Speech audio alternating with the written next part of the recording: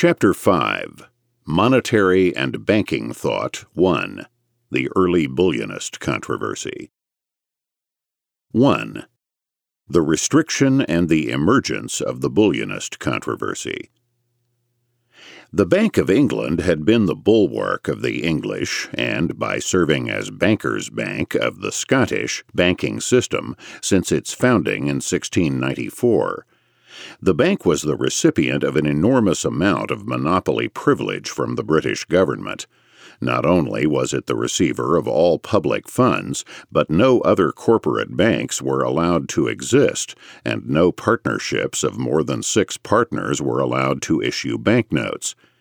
As a result, by the late 18th century, the Bank of England was serving as an inflationary engine of bank deposits, and especially of paper money, on top of which a flood of small partnership banks, country banks, were able to pyramid their own notes, using Bank of England notes as their reserve. As if this were not enough privilege, when the bank got into trouble by overinflating, it was permitted to suspend specie payment, that is, refuse to meet its obligation to redeem its notes and deposits in specie. This privilege was granted to the bank several times during the century after it opened its doors. However, each time the suspension or restriction of specie payment lasted only a few years. In the 1790s, however, a startlingly new epoch began in the history of the British monetary system. In February 1793, a generation of fierce warfare broke out between revolutionary France and the crowned heads of Europe, led by Great Britain. While not exactly continuous, the war lasted with slight interruptions until Napoleon was finally defeated in 1815, and the monarchies of Europe reimposed the Bourbon dynasty upon the French nation. This massive war effort meant a rapid escalation of monetary inflation, government spending, and public debt by the British government. During the 1780s, the inflationary process of bank credit expansion had managed to double the number of country banks in England, totaling nearly 400 by the outbreak of war. The shock of the war led to a massive financial crisis, including runs on the country banks, as well as numerous bankruptcies among banks and financial houses. 1/3 of the country banks suspended specie payment during 1793. For a few years, the bank saved itself by pursuing a cautious and conservative policy. But soon, inflationary war finance, the drain of gold abroad in response to higher purchasing power elsewhere, the alarms of war, and the increased demand for gold upon the banks, all combined to precipitate a massive run on banks, including the Bank of England, in February 1797. The country banks suspended specie payments, and the government brought matters to a head by forcing the bank to suspend specie payments, a restriction which the Bank of England, of course, was all too delighted to accept.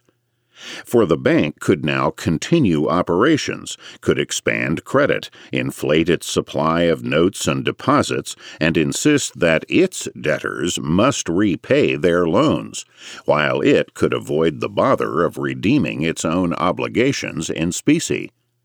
In effect, banknotes were unofficially legal tender, indeed virtually the only legal tender, and they were made official legal tender in 1812 until the resumption of specie payments in 1821. At the beginning, the general view held the restriction to be strictly temporary, and indeed the decree at any given time was only supposed to last for a few years. But the restriction was extended repeatedly and was eventually continued for 24 years, from 1797 to 1821. Until the end of the 18th century, it was unthinkable that Great Britain could be on an irredeemable fiat standard for an entire generation. Apart from a few years during the Continental Paper period of the American Revolution, the South Sea and Mississippi bubbles of the early 18th century, the hyperinflated assignats during the French Revolution, or a few brief suspensions of specie payment, the world had always been on some form of gold or silver standard. All these episodes had been mercifully brief, if catastrophic. But now, after a while, it began to dawn on the British public that the era of inflationary fiat paper would continue indefinitely. Great Britain suspended specie payments indefinitely so as to permit the Bank of England and the banking system as a whole to maintain and greatly expand the previously inflated system of fractional reserve banking. Accordingly, the bank was able to greatly inflate credit and the money supply of notes and deposits. Statistics for the period are sparse, but it is clear that from 1797 until the end of the Napoleonic Wars, the supply of money approximately doubled. This monetary inflation had several predictable and generally unwelcome consequences. Domestic prices skyrocketed. The price of silver, and especially of gold bullion, vaulted upwards in relation to the official par with the pound, and the pound depreciated in the foreign exchange market. The monetary inflation, as usual, proceeded in fits and starts rather than as a smooth line, and so the various consequences in domestic prices, bullion, and foreign exchanges were themselves scarcely uniform or proportional. But the rough general trend was unmistakable, with the three latter effects each eventually rising to a peak of approximately 40 or 50% over their pre-restriction levels. Before 1800, decades of inconvertible paper money in England would have been considered unthinkable, and so previous monetary theorists had scarcely contemplated or analyzed such an economy. But now, writers were forced to come to grips with fiat paper and to propose policies to cope with an unwelcome new era. The political controversies during the restriction period centered on explaining the price inflation and depreciation and on assessing the role of the Bank of England. The Bullionists pointed out that the cause of the price inflation, the rise in the price of bullion over par, and the depreciation of the pound, was the fiat money expansion. They further maintained that the central role in that inflation was played by the Bank of England, freed of its necessity to redeem in specie. Their opponents, the anti-Bullionists, tried absurdly to absolve the government and its privileged bank of all blame, and to attribute all unwelcome consequences to specific problems in the particular markets involved. Depreciation in foreign exchange was charged to the outflow of bullion caused by excessive imports or by British war expenditures abroad, presumably unrelated to the increased amount of paper pounds or to the lowered purchasing power of the pound. The rise in the price of bullion was supposedly caused by an increased real demand for gold or silver, again unrelated to the depreciated paper pound. The increases in domestic prices received less attention from the two sides of the debate, but they were attributed by the anti-Bullionists to wartime disruptions and shortages in supply. Any ad hoc cause could be seized upon, so long as the great integrating cause, the expansion of bank credit and paper money, was carefully ignored and let off the hook. In short, the anti-Bullionists reverted to mercantilist worry about ad hoc causes and the balance of trade on the market. The previous hard-won analysis of money and overall prices went by the board. 2. The Bullionist controversy begins. The announcement of the restriction brought a flurry of activity, pro and con, consisting not of extensive theoretical analyses, but of general statements of approval or warnings of things to come. The Prime Minister, William Pitt the Younger, 1759 to 1806, and his followers egregiously maintained that there was no cause for alarm, since unlike the assignats of the evil French revolutionaries, the Bank of England was issuing private rather than government paper. Hence the reluctance of the government to make banknotes legal tender until nearly the end of the war, although its policies made them legal tender de facto. The opposition leader, Charles James Fox, 1749 to 1800, denounced the restriction and called for resumption of specie payments, and also pointed out that the war against France bore ultimate responsibility for the plunge into fiat paper. And the distinguished playwright and Whig Member of Parliament Richard Brinsley Sheridan, 1751 to 1816, warned that we were doomed to all the horrors of a paper circulation. The inflationist economic historian Norman Silberling summed up the Fox-Sheridan position unsympathetically as follows. Fox and Sheridan constituted themselves the leaders of a persistent tirade against the bank suspension, not upon grounds of financial principle, but because the suspension permitted that institution to support the activities of what they regarded as a militaristic, reactionary, and, withal, bankrupt administration. They concentrated their eloquent invective against this alliance of bank and state, which was productive of robbery and fraud, and they urged that the bank be divorced forthwith from their public responsibilities and their participation in the war. Let the ministry repay the debts of the bank, if it could, and let the bank resume the honest payment of their notes. For the first few years, however, all seemed well. The initial caution of the bank and the minimal expansion of government demands on its credit, combined with the inevitable time lag between issue of new money and rise in prices, to lull Britons into a false sense of security. The price of food rose substantially in 1799, but it was easy for the anti-Bullionists and other administration apologists to dismiss this rise in a flurry of pamphlets as the product of crop failure and wartime disruption in the import of grain.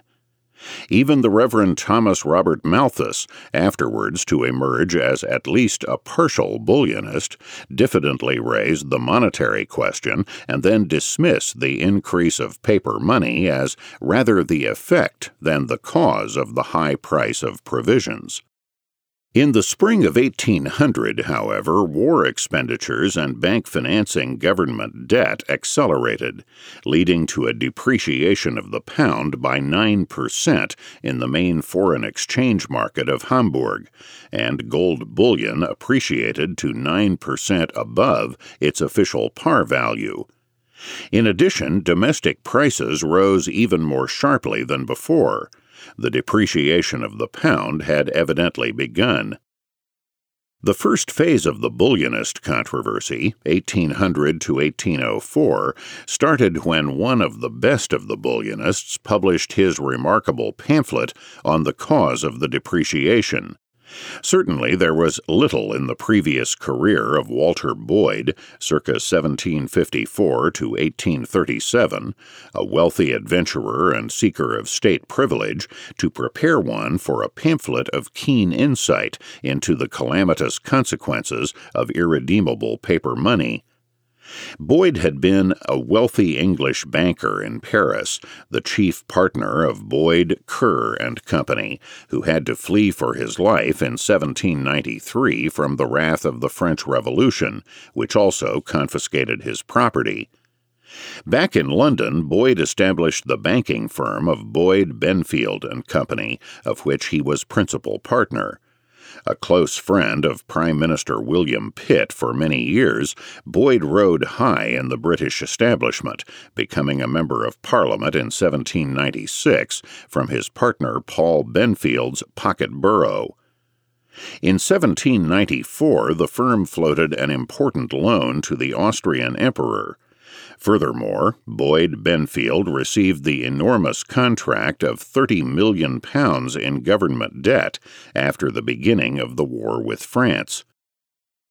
Things began to go sour for Boyd in 1796, however, when the Bank of England, whose loans had been keeping Boyd, Benfield and Company afloat, failed to renew its discounts. Boyd tried desperately to get Parliament to establish a new board for the issue of a massive amount of notes, and the scheme received considerable support, but it was ended by the opposition of William Pitt. The only thing left for Boyd was to try to get more Bank of England loans, and in Parliament during 1796 and 1797 he denounced the bank for too tight a credit policy, presumably not mentioning himself as one of the prominent sufferers from its allegedly tight money. Facing ruin, Boyd managed to obtain financial aid from friends in the Navy Office, and he finally got the bank to lend Boyd Benfield and Company £80,000 in 1798. But Samuel Thornton, 1755 to 1838, deputy governor of the Bank of England and member of Parliament, warned Pitt that Boyd Benfield and Company was only being kept alive by bank largesse, and as a result, Pitt refused to let the House of Boyd contract for the 1799 public loan. Finally, Boyd Benfield and Company went bankrupt in March 1800, and the result was total financial ruin, so much so that Walter Boyd was reluctant to show his face in Parliament. As might be expected, Boyd put the blame for his failure not on his own reckless feeding at the public trough, but on the niggardly policies of the Bank of England. In November 1800, Boyd wrote a letter to the Right Honorable William Pitt, published in 1801, which won quick fame and caused Boyd to publish a second edition later that year. With Boyd's letter, the Bullionist controversy was born. Boyd now denouncing the Bank of England not for overly tight credit, but to the contrary, for generating the inflation and monetary depreciation in the first place. His newfound fame did Boyd little personal good, however, and he promptly went to France for financial maneuvering. There he was arrested the following year and jailed by the French until the end of the Napoleonic Wars. He then returned to England, wrote other financial pamphlets, and, once again, became a member of Parliament. 3. Boyd's letter to Pitt. Walter Boyd did not intend his pamphlet, The Letter to Pitt, to be a treatise on monetary theory. It was, as one historian put it, a tract for the times, written in a heated temper, and the tract assumed a generally accepted set of monetary principles on the part of his readers. Nonetheless, since Adam Smith and the other 18th-century economists could not have addressed their analyses to a non-existent, inconvertible fiat money, Boyd felt called upon to extend the conventional analysis to this unwelcome new system that had suddenly come to Great Britain. In the course of doing so, Boyd not only launched the Bullionist controversy, but also set forth an excellent exposition of what came to be known as the Bullionist position in the great controversy.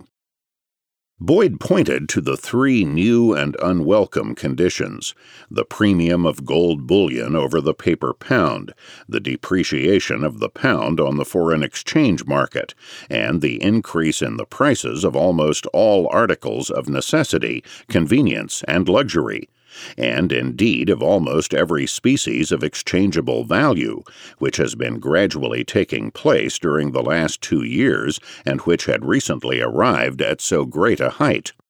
He argued that the cause of all three troublesome phenomena was the same: a depreciation of the value of the pound, brought about by the issue of banknotes, uncontrolled by the obligation of paying them in specie on demand. An increase in the supply of money diminishes its value, whether in the form of a premium on gold bullion or of a rise in the prices of goods. And the same circumstances which raise the value of gold in the home market necessarily tend to depreciate our currency when compared with currency of other countries. Boyd summed up the Bullionist position clearly in the preface to the second edition, 1801, of his letter. The premium on bullion, the low rate of exchange, and the high prices of commodities in general are symptoms and effects of the superabundance of paper. If the supply of money is crucial to the movement of prices, bullion, and exchange rates, it becomes vital to clarify what precisely that supply may be. Before Adam Smith, the 18th century British writers on money, such as Hume and Harris, muddied the waters by including in the concept of money virtually all liquid assets, such as bills of exchange and government securities. In The Wealth of Nations, however, Smith helped matters by distinguishing clearly between money, the general medium of exchange, and the final means of payment, and other liquid instruments that are exchanged against money. Following Smith, Walter Boyd makes the distinction between money or ready money and other assets crystal clear.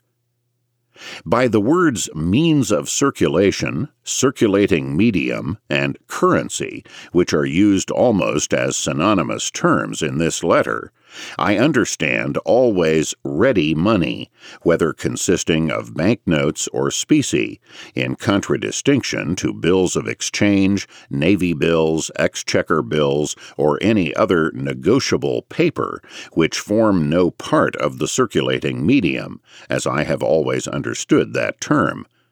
The latter is the circulator, the former are merely objects of circulation. Not only that, Boyd proceeded to go beyond Smith and to be the first to clearly identify bank demand deposits as fully ready money as bank notes. As he put it, credits in the books of the banks may be considered as bank notes virtually, though not really in circulation. Much grief and error would have been spared economic thought, as well as the development of money and banking, if the currency school, the mid-19th century successors to the Bullionists, had heeded this lesson and understood that demand deposits were equivalent to bank notes as a part of the supply of money. On another crucial point, too, Boyd proved to be far superior to Adam Smith. Like Cantillon and Turgot, Boyd objected to the unfortunate doctrine, propounded by Hume and then by Smith, that an increase in the quantity of money results in an equiproportional increase in the price level. Considering the essence of the Hume model of assuming a magically great proportionate increase in the money supply and discussing the consequences, Boyd echoes Cantillon rather than Hume.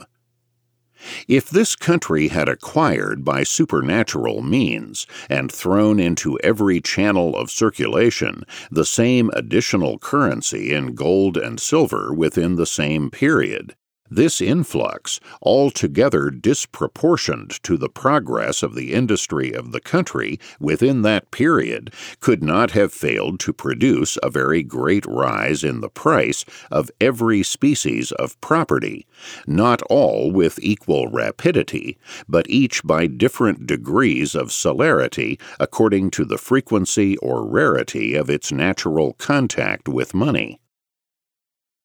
Internationally, such a magical influx of gold and silver, according to Boyd and Smith before him, would ordinarily have rapidly flowed out of the country, thereby limiting the inflationary harm that the inflow might do. Unfortunately, as in Smith, the mechanism for this allegedly rapid outflow is highly obscure. At any rate, Boyd pressed on to be the first to apply mainstream monetary theory to the problem of inconvertible fiat currencies. He begins by showing that since banknotes cannot be exported, there is no mechanism, as there is with specie, for draining off an excess quantity of money to foreign countries. As a result, in the first place, the price rise resulting from an influx of specie would not be so great as that which has been occasioned by the introduction of so much paper, destitute of the essential quality of being constantly convertible into specie. More specifically, according to Boyd, the depreciation of fiat paper in terms of other currencies would be reflected in a rise in the price of gold or silver bullion, and an appreciation of foreign currencies on the foreign exchange market. This view, as Professor Salerno points out, provides the germ of the purchasing power parity theory of exchange rates under inconvertible fiat currencies.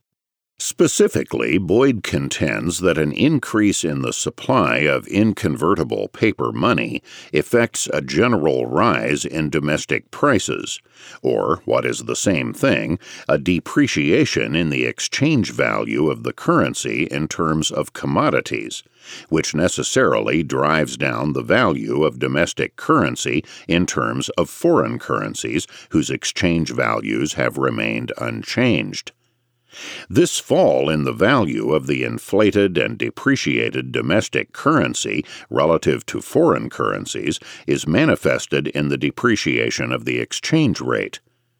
Contained in Boyd's argument is the seminal formulation of the purchasing power parity of exchange rate determination, which, of course, is the logical outcome of the application of the monetary approach to conditions of inconvertible paper currency.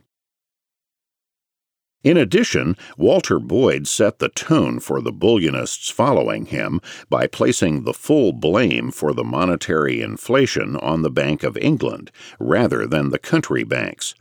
For the country banks could not have expanded their notes in circulation, Boyd pointed out, unless their reserve base had expanded proportionately, and that reserve base was constituted by notes of the Bank of England.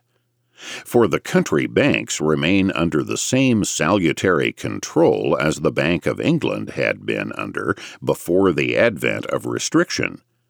Just as the bank's notes had to be redeemed on demand in specie, so do the country bank's notes still have to be redeemed in the notes of the Bank of England. The key to the problem is the escape from redeemability that the government had permitted to the Bank of England. As Boyd put it, the circulation of country banknotes must necessarily be proportioned to the sums, in specie or Bank of England notes, requisite to discharge such of them as may be presented for payment. But the paper of the Bank of England has no such limitation. It is itself now become what the coin of the country only ought to be, the ultimate element into which the whole paper circulation of the country resolves itself. The Bank of England is the great source of all the circulation of the country, and by the increase or diminution of its paper, the increase or diminution of that of every country bank is infallibly regulated. Walter Boyd specifically cited and patterned himself on Adam Smith, and unfortunately also followed Smith in hailing the expansion of private redeemable banknotes as providing a less costly and more efficient highway in the sky, though Boyd did not use that phrase. But being an embattled Smithian in a new world of fiat money, Boyd stressed his militant opposition to banknotes in a context of fiat money. Boyd denounced inconvertible or forced paper money as that dangerous quack medicine which, far from restoring vigor, gives only temporary artificial health, while it secretly undermines the vital powers of the country that has recourse to it. Boyd concluded that restoring the nation's currency to its pristine purity would be not only proper and practical, but indispensably necessary in order to prevent the numberless calamities which the uncontrolled circulation of paper, not convertible into specie, must infallibly produce. Boyd was what we may call a complete Bullionist, and was therefore a sophisticated one. He fully recognized that partial real factors, such as government expenditures abroad, a sudden scarcity of food, or a sudden diminution of the confidence of foreigners in consequence of any great national disaster, could influence overall prices or the status of the pound in the foreign exchange market.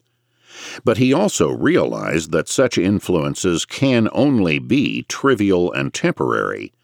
The overriding causes of such price or exchange movements, not just in some remote long run, but at all times except temporary deviations, are monetary changes in the supply of and demand for money.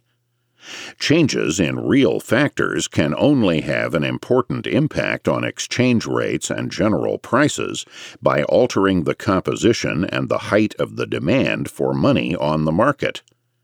But since market demands for money are neither homogeneous nor uniform, nor do they ever change equiproportionately, real changes will almost always have an impact on the demand for money. As Professor Salerno writes, since real disturbances are invariably attended by distribution effects, that is, gains and losses of income and wealth by the affected market participants, it is most improbable that initially non-monetary disturbances would not ultimately entail relative changes in the various national demands for money. Under inconvertible conditions, the relative changes in the demands for the various national currencies, their quantities remaining unchanged, would be reflected in their long-run appreciation or depreciation on the foreign exchange market. Here we must emphasize a crucial distinction between the proper status of the short run and the long run in economic theory. In price theory proper, the short run should take precedence, because it is the real-world market price, while the long run is the remote, ultimate tendency that never occurs, and could only take place if all the data were frozen for several years. In sum, we could only live in the improbable, if not impossible, world of long-run general equilibrium, where all profits and losses are zero, if all values, technologies, and resources were frozen for years. But in monetary theory, the order of precedence should be different. For in monetary theory, the impact of partial real factors on the price level, exchange rates, and on the balance of payments are all ephemera determined by the general factors, the supply of and demand for money. These monetary influences are not long-run in the sense of far off and remote, but are underlying and dominant every day in the real world.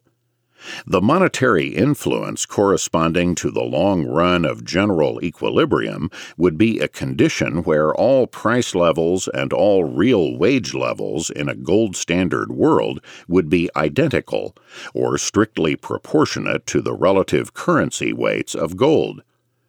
In a freely fluctuating fiat money world, this would be the situation where all price levels would be strictly proportionate to the currency ratios at the international market exchange rates. But dominant influences of the supply and demand for money on price levels and exchange rates occur in the real world all the time, and always predominate over the ephemera of real specific price and expenditure changes. Hence, real-world analysis, which must always predominate, comprises short-run price analysis and slightly longer-run, but still far from final equilibrium, monetary reasoning. To put it another way, in the real world, all prices are determined by the interaction of supply and demand. For individual prices, this means consumer valuations and consumer demands for a given stock, supply and demand in the real world. This is short-run microanalysis. For overall prices, or the price level, the relevant supply and demand is the supply of and demand for money, the result of individual utility valuations of the given stock of money at any time. And while equally real and dominant in the macrosphere, this is determinant in a slightly longer run than the superficial real factors stressed by anti-Bullionists in all ages. 4. The storm over Boyd, the anti-Bullionist response. The letter by someone of Boyd's renown and stature stung the British banking establishment to the quick. The establishment responded with a flurry of pamphlets in opposition to Boyd, some of which were subsidized by the government. The key point was to defend the actions of the Bank of England and to attribute the undesirable consequences of the inflation and depreciation to a hodgepodge of real rather than monetary factors. The most eminent critic whom Boyd could rebut in the second edition of the letter, published a few months after the original, was Sir Francis Baring, 1740 to 1810, founder of the famous banking house of Baring Brothers and Company. Baring had been born to a clothing manufacturer in Exeter. After plunging into commerce in London, Baring founded his own mercantile firm and became a multimillionaire and known as the leading merchant in Europe. In addition to his mercantile and banking prominence, Baring was also a director and then chairman of the board of the East India Company, as well as a long-time Whig member of Parliament. Curiously enough, when the restriction first appeared, Baring, in his first monetary pamphlet, while strongly supporting the suspension as a necessary wartime measure, was worried about the inevitable depreciation that would accompany overissue of paper, and suggested a strict limit on the bank's issue. This pamphlet, Observations on the Establishment of the Bank of England, 1797, went through 2 quick editions, followed by a supplementary Further Observations later the same year. Now that the bank was under substantial attack, however, Sir Francis rallied round, his previous qualifications and warnings forgotten. In his Observations on the Publication of Walter Boyd, 1801, Baring absurdly defended the bank from the charge of causing increases in domestic prices by pointing out that the depreciation of the pound on the foreign exchange market was less than the rise in price. But Boyd had not claimed equiproportional rises in all prices, as he pointed out in his rebuttal. Baring also claimed, conveniently enough, that an increase in the money supply could only affect foreign exchange rates and not domestic prices. Another inveterate defender of the bank and an anti-Bullionist who entered the controversy in this period was Henry Bowes, 1763 to 1827. Bowes joined the fray in 1802 and wrote 5 anti-Bullionist pamphlets between then and 1811. He insisted that under conditions of inconvertibility, exchange rates had nothing to do with the supply of money, but were only determined by the balance of international payments, which in turn was supposed to be set solely by real rather than monetary factors. As Bowes put it dogmatically, the rate of exchange is governed by the balance of exchange operations, and great political convulsions apart, by no other principle whatever. In his 1802 tract, Guineas an Unnecessary and Expensive Encumbrance on Commerce, Bowes, as his title indicates, carried the fallacious Smithian highway in the sky argument to its logical conclusion. The restriction was so beneficial that it should be made permanent, a permanent measure of prudence and sound policy. Who was this Bowes, this point man for inflation and fiat money? Born in Cornwall, he went to live for years in Brittany and then returned to London, where he became a corresponding clerk in 1788 in the banking firm of Ransom, Moreland, and Hammersley. The outbreak of the French Revolution the following year found Bowes, with his extensive French connections, in a good spot to obtain considerable funds for support of a number of émigré French clergy and nobility in England. Bowes then rose rapidly in the bank, becoming chief clerk and then managing partner in 1799. He was also a distinguished evangelical, being a leading member of the London Missionary Society and founder of the British and Foreign Bible Society.